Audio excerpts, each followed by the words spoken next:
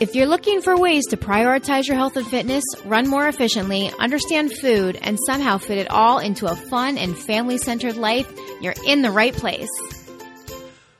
This is the Real Life Runners Podcast, and we're your hosts, Kevin and Angie Brown. Thanks for spending some time with us today. Now let's get running.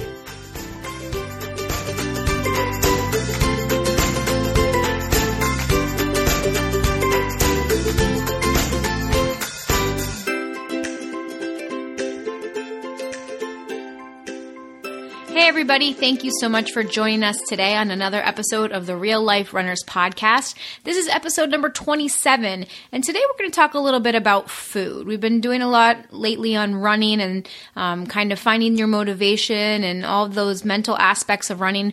And today we're going to talk a little bit more about food and healthy eating and kind of explain some of the new eating trends that are out there in the marketplace. Oh, there's so many terms. And you walk up to anybody, they're like, oh, how's eating going? If anybody mentions food, they name off 17 different diets that they've been on and tried and all these different terms. Right. I mean, a lot of runners, maybe I shouldn't say a lot, but definitely there's runners out there that get into running because they want to lose weight. So eating is definitely something that a lot of runners think about, both if they're trying to lose weight and even just to try to maximize their performance and become faster runners.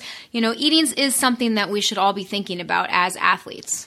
Right. I mean, and there's two major different aspects to this. There's eating when you're actually, taking in normal meals with people around you. And then there's what I think is better known as fueling, which is any sort of like food that you're trying to get while you're racing. Right. But we're not really going to talk too much about that today. No, not We're just going to talk about, real life eating. So one thing that I know I have been very conscious about as a mother of two girls is the word diet. I grew up jumping from diet to diet because I was always overweight and very self-conscious about my body. And so I was always on some sort of diet growing up. I was a child of the 90s, so I did a lot of the fat-free and low-fat and all of that hype. I even, unfortunately, took diet pills at one point in high school, which I got in a lot of trouble for. But there was always some sort of diet program that I was willing to try in order to try to lose weight. So when I became a mom of girls, I wanted to make sure that they had a positive body image of themselves. And I wanted them to love their bodies and cherish their bodies and look at their bodies as something that allows them to do whatever it is they want to do. It's not something that they should ever, ever, ever be ashamed of. And so I've been very conscious of my use of the word diet. And even when I still try new things with my eating, my diet, I never say that I'm on a diet. That's one big distinction I think that I want to make. Yeah, I don't think I've ever heard you use the phrase on a diet. And it's really like the word diet itself. Most people have this connotation of restrictive diets. Right. Whereas diet simply is the food that you're taking in. Right. I actually even asked this to our 8-year-old this morning. I said, have you ever heard mommy say the word diet or use the word diet? And she said, yeah, I have. And I kind of was a little taken aback because I thought... Yeah, I saw you. You got worried. You got worried real quick. I did because, I've been very conscious about not using that word. And I said, well, what do you mean? Like, when have you heard me use it?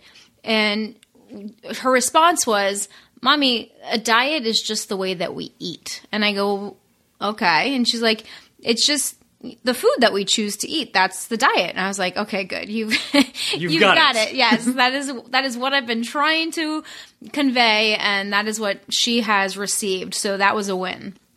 Right, because all these other, diet plans, follow this, follow that. One of the key things that creates the magic plan that's going to work for you is its restrictive nature. Right. You're restricting something, no matter what it is, whatever diet plan you're on. You're restricting calories, you're restricting carbs, you're restricting fat, protein. I mean, there's so many now, and we're going to get into maybe not all of them, because who knows how many there are out there, but we're going to get in, right.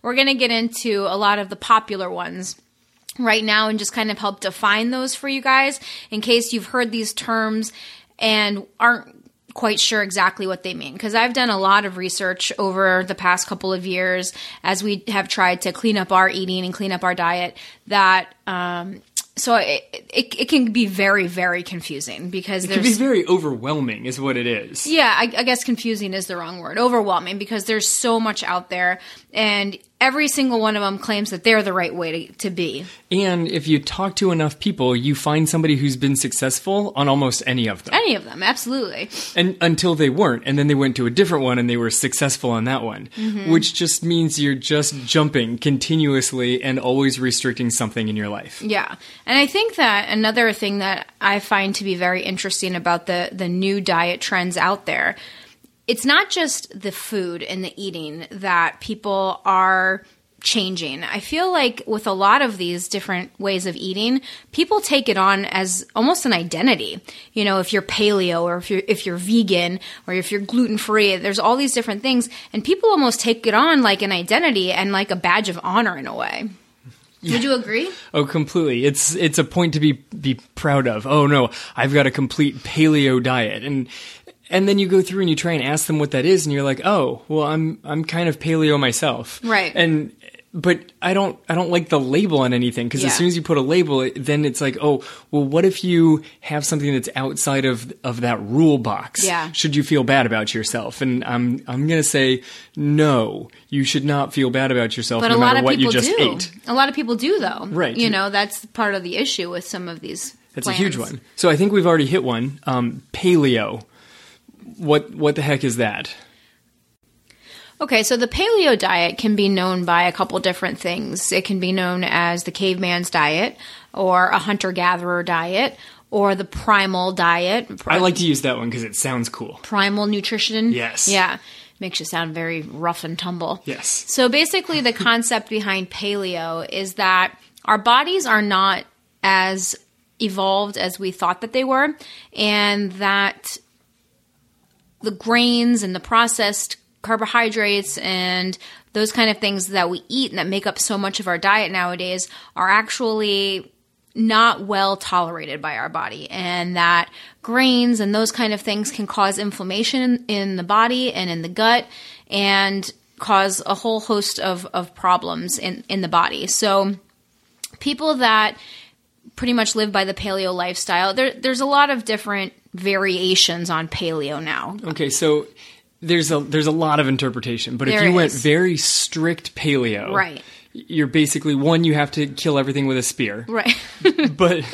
but predominantly, what are you actually eating in the caveman diet? Okay, so basically the emphasis for a lot of paleo is high quality everything, right? You want to eat high quality protein. So that's eating more grass-fed, pasture-raised types of animals. Specifically, a lot of red meat, I think they eat a lot of. They eat chicken and that kind of things too, but they do tend to focus a lot on beef and lamb and those kinds of animals when they choose their proteins. So high quality, though. And dinosaurs. So basically meat, a lot of meat, and nothing processed. You don't want to be eating things that are filled with a lot of chemicals, nitrates. Like they eat a lot of bacon. A lot of, paleo people eat a lot of bacon, but it's the high quality bacon. It's the ones without the nitrates added, without, the pigs were all living in a spa and that kind of thing. Yes, there was a guy massaging the pig right before they slaughtered it. Right. So it's high quality protein. And then a lot of fruits and vegetables.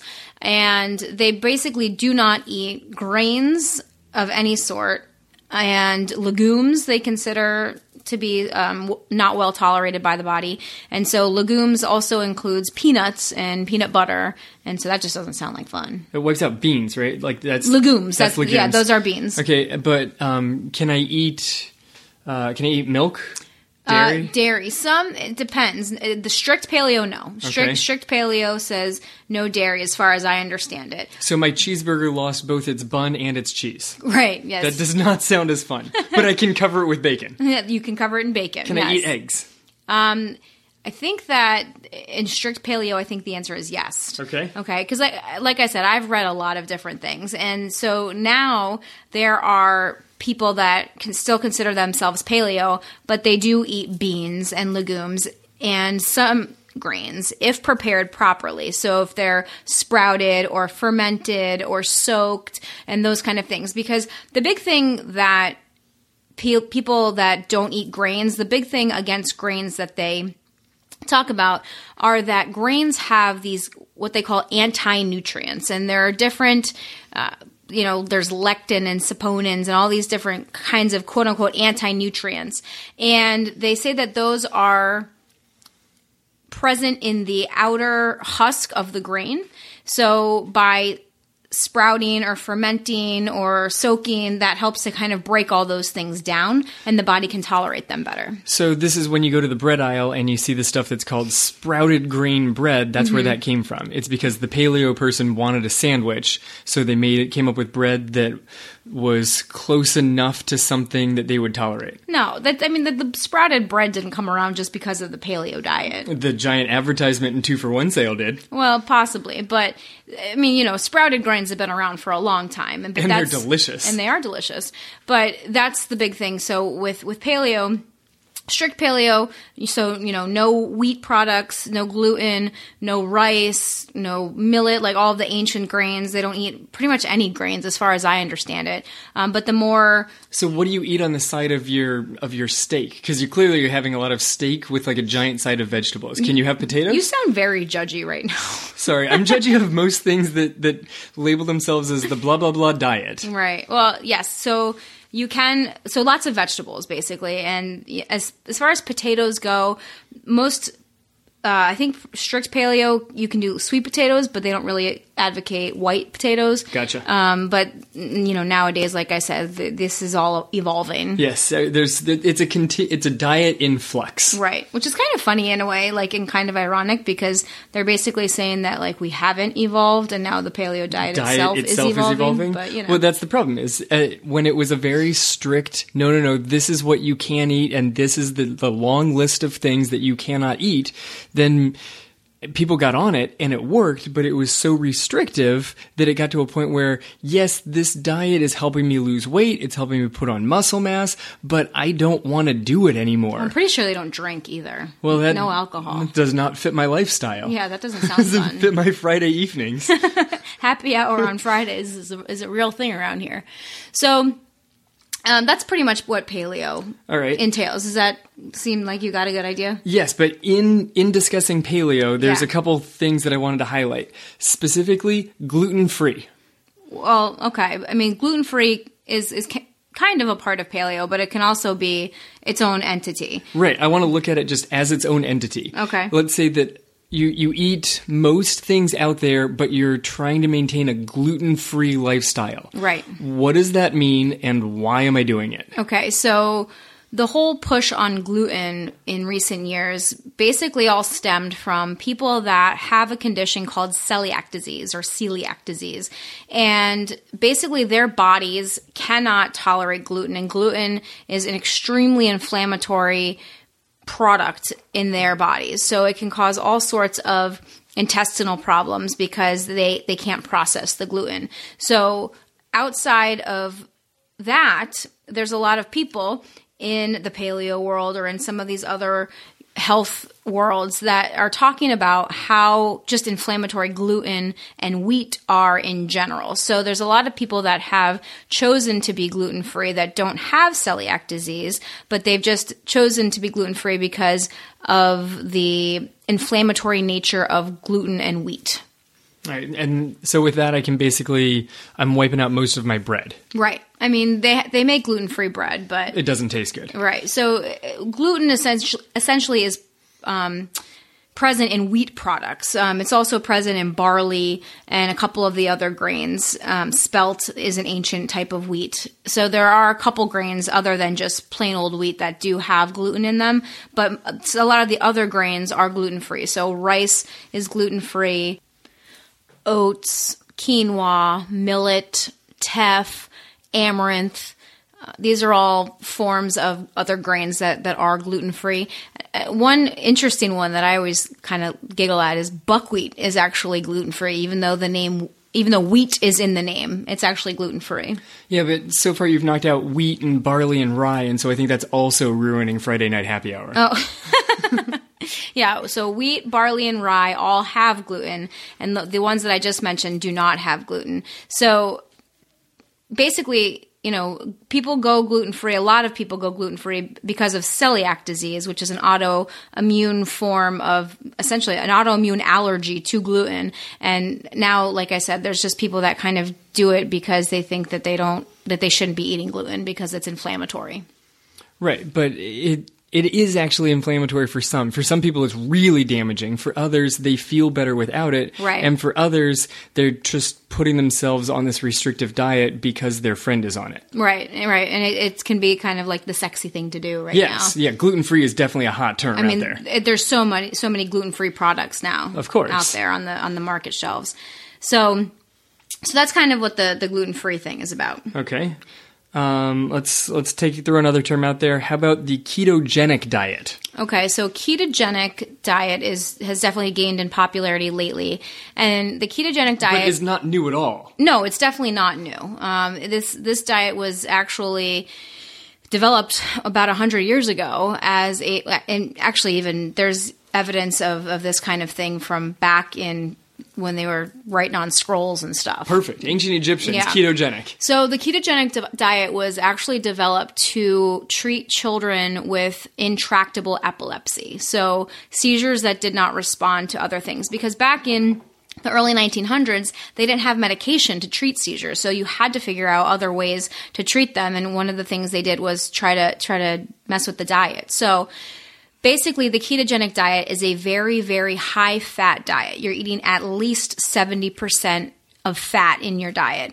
And so kind of the typical breakdown that you hear a lot of people eat is 70% fat, 20% protein, and 10% carbs when you look at the macronutrient breakdown of what your day looks like. So what does a meal look like on that? It's a lot of, again, the paleo diet can be a version of ketogenic diet. It doesn't have to be. It definitely, but the two are kind of similar. That you're eating, the fattier cuts of beef. Again, you want to go high quality for all of this stuff, and you're eating a lot of butter. You cook a lot in oil.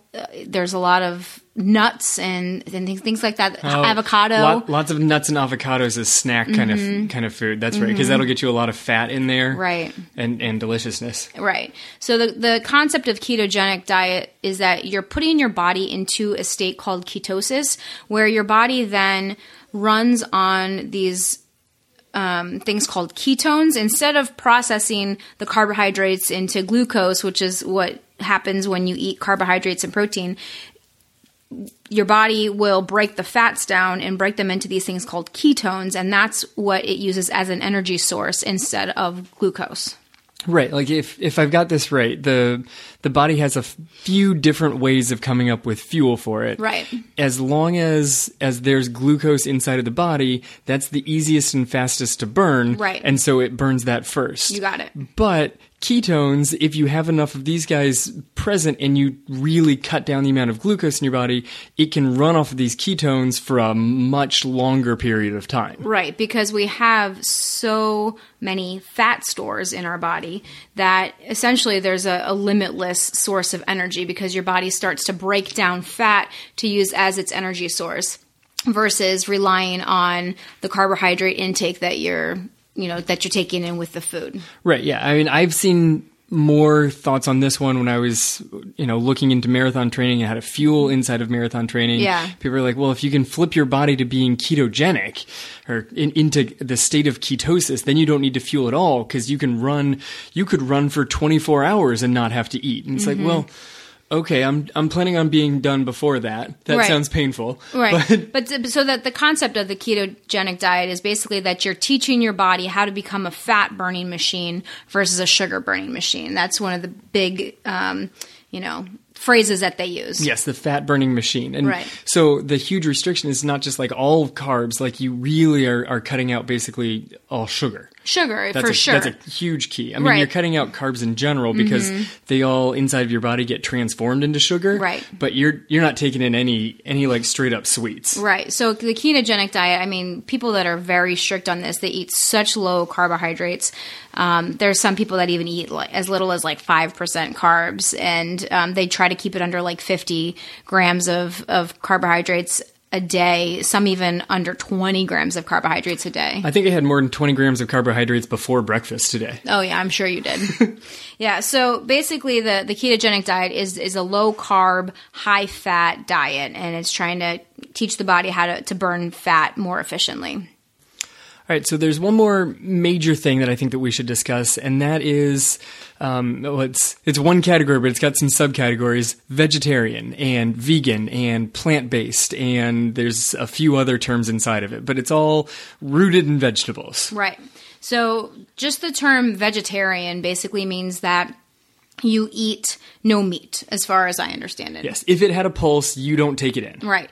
But a lot of vegetarians will eat dairy or eggs. There are different sects of vegetarianism, like they call themselves ovo-vegetarians. So those pescatarian, that's one. Pescatarians, right? They'll eat fish, and then the ovos eat eggs, and then they what's the term for the ones that eat dairy? Lacto-vegetarian. The lacto-vegetarians, they eat dairy and cheeses and those kind of things. So if you eat all those, can your title just be super long? Can you be like a lacto-ovo-pesca-vegetarian? That sounds like fun. I don't eat cow. Like, can you just lead with that? Yeah. I prefer not to take in red meat. Well, and this is the issue with all the labels that people put on things. Of course. Right, which we're going to talk about in a little bit.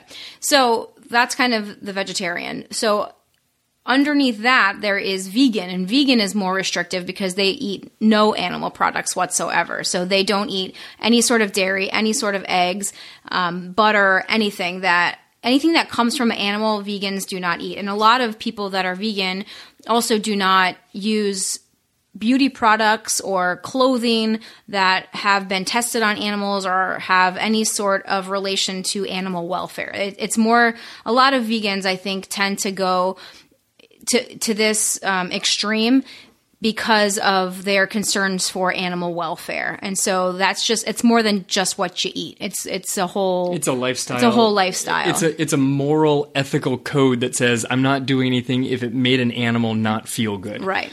And there are vegans, obviously, that don't go to that extreme, but and do it instead just for the health reasons. But I think that a lot of times people tend to identify themselves with veganism as a movement, not just a way of eating. Yes, it's so much more than a way of eating. If you go vegan, you're probably doing it more as a way of life than just a way of food. Right. So then there's the kind of the less extreme version of vegetarian, which is essentially plant-based. Right. So I like the way that Michael Pollan sums this one up in his books.